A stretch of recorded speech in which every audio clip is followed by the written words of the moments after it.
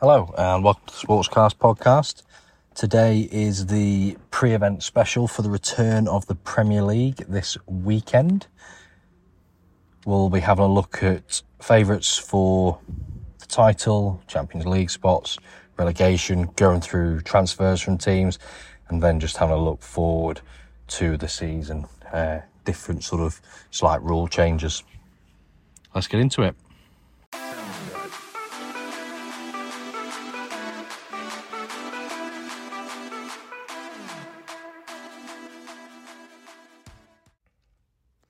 Hello and welcome back to the Sportscast podcast.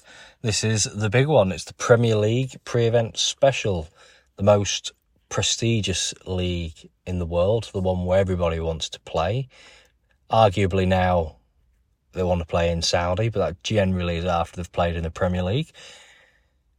It kicks off tomorrow night with reigning champions away at former player Vincent Kompany's Burnley. Burnley, after smashing the Championship, are back in the Premier League, signing a couple of Man City players along the way. And then obviously that takes us into Saturday, where the lunchtime kick-off is Arsenal versus Nottingham Forest at the Emirates. And then on Sunday, Chelsea-Liverpool is a nice big game to start us off for the season. So this year, the Premier League, the favourites really, two standouts, Manchester City and Arsenal. Can't really see a Man United, Liverpool that have maybe recruited enough to really challenge those two teams. And then relegation, Luton, Sheffield United and Wolves, who lost their manager this week and have replaced him with Gary O'Neill.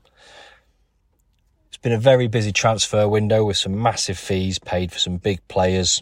You've had Arsenal have brought in Havertz from Chelsea, Declan Rice for 105 million from West Ham and Timber from Ajax.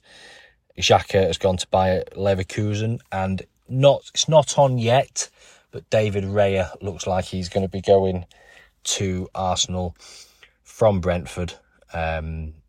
Initially a loan for the season with an appearance clause to then buy him for 27 million with a total sort of package of about 30 million, which is odd considering Spurs had a 40 million pound bid turned down. So maybe they're looking out for the best interests of the player rather than the monetary gain. Villa have been a bit quiet, brought in Pau Torres from Villarreal for 33 million. Bournemouth themselves have brought in Hamed Traore for 20 million and Justin Kluivert from Roma for 9.5 million. A player that was looking like he was going to be, another generational type player, but as he sort of matured a little bit, he's probably not kicked on as much as he wanted. So come over to the Premier League, you don't know what can happen. Brighton have been busy both ways. They've brought in João Pedro, James Milner. They've lost Mac Allister to Liverpool and Sanchez to Chelsea, which is a bit of a weird one for Chelsea. They lost Mendy over to Saudi, but they've got Kepa. So Sanchez, you'd maybe, is he a first team keeper for Chelsea? Not sure. Kepa's been inconsistent. Burnley have brought in James Trafford from Man City for 19 million. I think that's a little bit of Vincent Kompany pull there to his former club. Chelsea have been probably the busiest with Nkunku, who unfortunately has had knee surgery now, so he looks to be out until the new year. Sanchez, Nicholas Jackson brought in up front.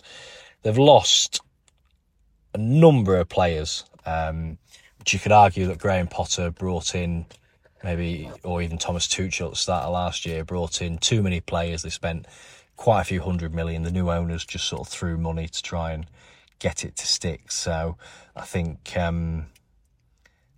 they've sort of got rid of a lot of that now, recouped some of the money, got players off the wage bill. They've brought in well, and they've got rid of, obviously, Havertz to Arsenal, Kovacic to Man City, which we'll cover with Cities. Loftus-Cheek, Mason Mount, Pulisic has gone to Milan, Ampadu has gone to Leeds, Kalubri, Mendy have gone to, and Kante have gone to Saudi Arabia. Azpilicueta's left after many years at the club, and Aubameyang has gone. Crystal Palace have been pretty quiet, really, and probably not in the best of positions. They've lost Jack Butland to Rangers and Zaha to Galatasaray. Both players leaving for free. Zaha linked for, sort of 20, 30 million last summer with a year left on his contract, and now he's gone for free. Everton, pretty similar. They've brought in Ashley Young on a free. They've lost Mina, Tom Davies and Townsend, who they've just not renewed the contracts for those players, which predominantly have been big squad players over the years. Liverpool have brought in Mac Allister. They've lost Henderson, Firmino, Milner, Naby Keita and Alex Oxlade-Chamberlain. Again, Henderson, Firmino, probably the two big ones. Gone over to Saudi Arabia. Milner on a free to Brighton. And Alex Oxlade-Chamberlain looks set to sign with Besiktas in Turkey. Man City have brought in Kovacic and Gvardiol. Kovacic from Chelsea, it seems to be a good squad player. Bit of depth there. They got the treble last year, so ensuring they've got enough players to maintain that level of football. And then for me, probably the most exciting one is the Gvardiol signing from Leipzig.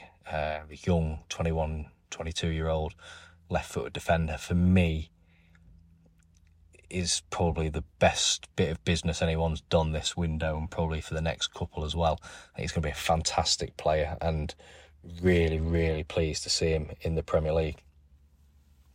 Man United have brought in Mason Mount from Chelsea. Again, bit more of a squad player type of signing. Onana in goal, replacing the departed David De Gea. Seems a good signing. He's getting a little bit of flack pre-season, getting caught off his line, but we know that that's his style of play, being that sweeper type of player. And then they've brought in Højlund from Atalanta, who I don't know too much about. He's a tall, athletic, Northern European type of player, which there's been one of them in the Premier League for the last 12 months who's done pretty well. So it'll be interesting to see how he's done. They've got rid of Anthony Elanga, Charlie Savage, which I was quite surprised at, considering this year they've put him in to the first team and then sold him to Reading. De Gea has gone on a free, and Phil Jones has been released, and they are still unattached. Newcastle have brought in Harvey Barnes, Sandro Tonali, who Tonali for me would have been the second best signing of the summer. I think he's a fantastic player that they've brought in. Solid sort of central defensive midfielder. So really excited to see how he does. A lot of rumours he's not probably overly happy here, didn't want to leave Milan, things like that. But I think Eddie Howe and the Newcastle team are on the verge of something big. I don't think they'll get a Premier League. I think they'll have a good Champions League run, maybe an FA Cup, but they'll not challenge for the Premier League or the Champions League in the next maybe sort of 3 to 5 years. But he's got an opportunity to be part of something massive going on there. And then they've brought in Livramento from Southampton. They've sort of taken him. A few teams were interested and they've taken him as well. They've lost Chris Wood and Matty Longstaff, and also probably arguably their second best player last year in St Maximum. A little bit iffy around it. He's gone to Saudi Arabia when Newcastle are owned by the same people. So I think thankfully it's not been a ridiculous fee to help Newcastle get around FFP and things like that. It seems to be all the rumours early on that what they were doing around buying these players for these teams and could loan them back to Newcastle, etc., etc. None of that's happened, which is nice. Notts Forest and Sheffield United haven't really done anything either way. There's talks of maybe Brennan Johnson being linked with Tottenham, but nothing going on at the minute. That just seems to be sort of squad players that have been brought in and let go of there. Spurs have they've made Kulusevski a permanent signing. There was a loan with an option to buy, which they've activated. Maddison from Leicester is a big one. I think he's going to be the creative type of player that they need since they've lost Eriksen. And then Solomon from Turkey. They've got Ashley Phillips, the young centre-half from Blackburn. Probably that's more one for the future. He's only 18. He'll probably go out on loan or something to get a bit of game time. And then Van der Ven from Wolfsburg. Got rid of Harry Winks, Lucas Moura. And then Rondon looks set to go to Leeds. West Ham, they've sold Declan Rice. They've been pretty smart with the money. They're not doing anything too much. Early reports are that Harry Maguire for 30 million looks to be pretty much done to West Ham. So fingers crossed they can get that done. And then I think they're wanting, they are signing Alvarez as well. So get the sort of that Edison Alvarez from Ajax, that centre midfielder, to replace Declan Rice. Wolves, very, very quiet. They've lost the manager. They've brought in Matt Doherty back to the club from Atletico Madrid, and they've sold Ruben Neves. So very busy transfer window. No team's done anything absolutely exceptional. You could argue Chelsea have recruited a couple of good players and got rid of a lot off the wage bill. Spurs look like they could be sort of losing Harry Kane to Bayern Munich with a bid accepted of €100 million this morning. Who knows what's going to happen? Last season, Erling Haaland, he absolutely dominated the scoring. I don't think we'll ever, apart from if he does it again this year, I don't think we'll see anyone do anything like that. So, especially if Harry Kane does go to Bayern Munich, it's not going to leave many 30, 35 goals a season strikers in the Premier League. Liverpool, Spurs pushing for top four. Obviously, last season saw Newcastle get back there with Manchester United behind Man City and Arsenal. I don't think Newcastle will get top four this year because I don't think they've brought in enough to help them with having Champions League this year. So I think we will see Liverpool or Spurs back into that top four. I think it will be Liverpool.